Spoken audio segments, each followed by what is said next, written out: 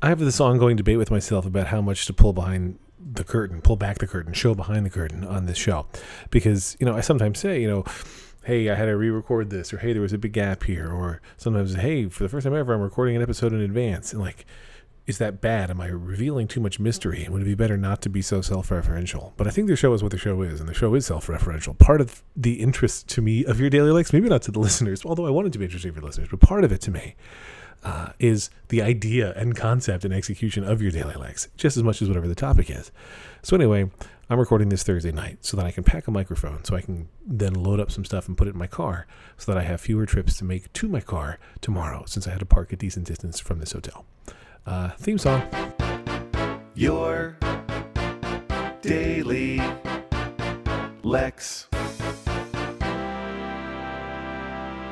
So earlier this evening as I record, or yesterday, if you're listening to it on the day of release, Liam and I had to go to dinner. And first there was some challenges just on that front, because I had sent Liam an email earlier in the day. Here are some restaurants. Choose which one you want to go to. These are all walking distance. He said, I want to go to the pizza one. So we walked to the pizza one, and as we're walking, I'm starting to see a problem. Some of the restaurants on that side of the street, which are heavily sun-exposed, had great shade, and some had terrible shade, like if they didn't put much thought into their outdoor seating situation. And indeed, when we got to the pizza place Liam had selected, it had no shade whatsoever, and that wasn't going to work, because it was roughly 274 degrees Celsius yesterday. So let's turn around and go to the restaurants on the other side of the street, which are shaded by the buildings themselves because of the way they face and where the sun was in the sky and all those good things. And we're looking at different restaurants, and Liam is rejecting many of them. And he's rejecting some of them because they're Italian. And I'm like, but they have pizza. And he's like, but I don't want pizza. And I'm like, but before you said you wanted to go to the pizza place. He's like, yeah, but now I don't want pizza. And that's fair. That's allowed. But it was hot. And we had been walking a while at this point, and I was ready. And we keep looking at various options, and there was nothing great. I'm like, Liam, I think we're going to go back to one of the 2 Italian restaurants that you rejected because it had a nice menu, and it has pizza, and you can eat it or not. And there's a couple other things that maybe we can figure out for you. And he was not happy, which he told me, but, he's a good boy, so he listened. So we sit, and we're choosing outdoor seating because we don't want to get COVID this week. We don't want to get COVID any week. I'm getting down to fewer and fewer people I know who've never had COVID. Liam is not one of them, but I still am. And he really doesn't want to get it again because he's had it twice, and he's pretty frustrated with that, as am I on his behalf. So we're sitting outside, and it is lovely shade, but it's still hot. And they come take our order fairly quickly. I even sent them away once because Liam was still debating. He got a pizza, and he ate the entire pizza. It was gigantic, and he ate it all. I was very impressed. But so, we're sitting under trees and shade and building, and there's birds everywhere, and I'm aware of this. And the meal is concluded, and I'm looking all around trying to get a server to give me my check. And of course, our server doesn't come out, and I don't want to bother other servers who aren't assigned to my table.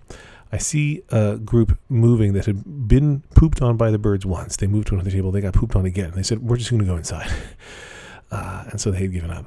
And I was thinking to myself, and I almost said aloud to Liam, if they don't give us our check soon, one of us is going to get pooped on. And then I had to have an even worse thought, which is, if one of us is going to get pooped on, I hope it's me. Now, obviously, I don't hope I get pooped on, but you don't want your son to get pooped on. I mean, unless you're a monster.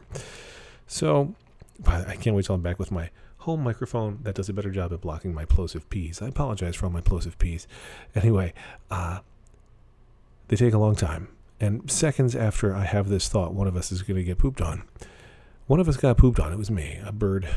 I would say the best expression is shat on my shorts. And I was pretty miserable and grumpy at that point because I still didn't have the freaking check or a sign of a person who could give me the freaking check.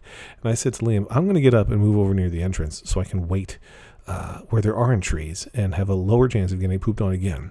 Liam, I was going to say to his credit, but Liam, for whatever reason, chose to keep sitting at the table. Whether he got pooped on or not, I don't know. He wouldn't know either, which is why I don't know.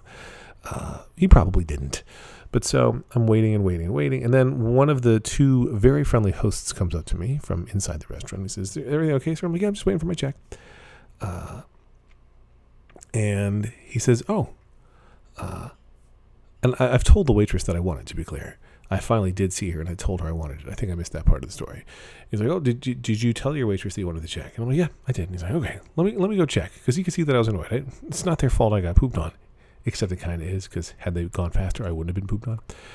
But eventually the host comes out with my check. And I don't even look at it, just put the credit card in and say, here you go. And he's like, oh, I'm going to go ring this up right away. Roughly 23 hours later, he came back with my check. And I signed it right there in front of him and handed it to him, and off we went. But when I signed it, I had to fill in the gratuity. And this is my question, dear listener. Tweet at me, @LexFry. Let me know your take. I know how the wait staff industry is and isn't compensated, and the tips are important. And I like to tip generously, just in general. And I'll go extravagant if the service is extravagant. But I don't go like penalty if the service is worse.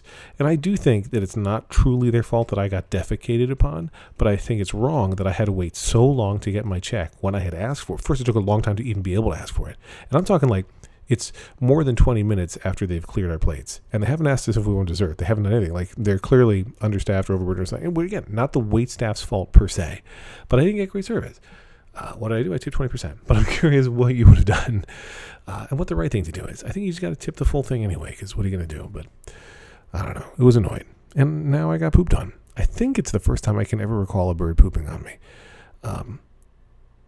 The bird and I are mortal enemies for life. Lex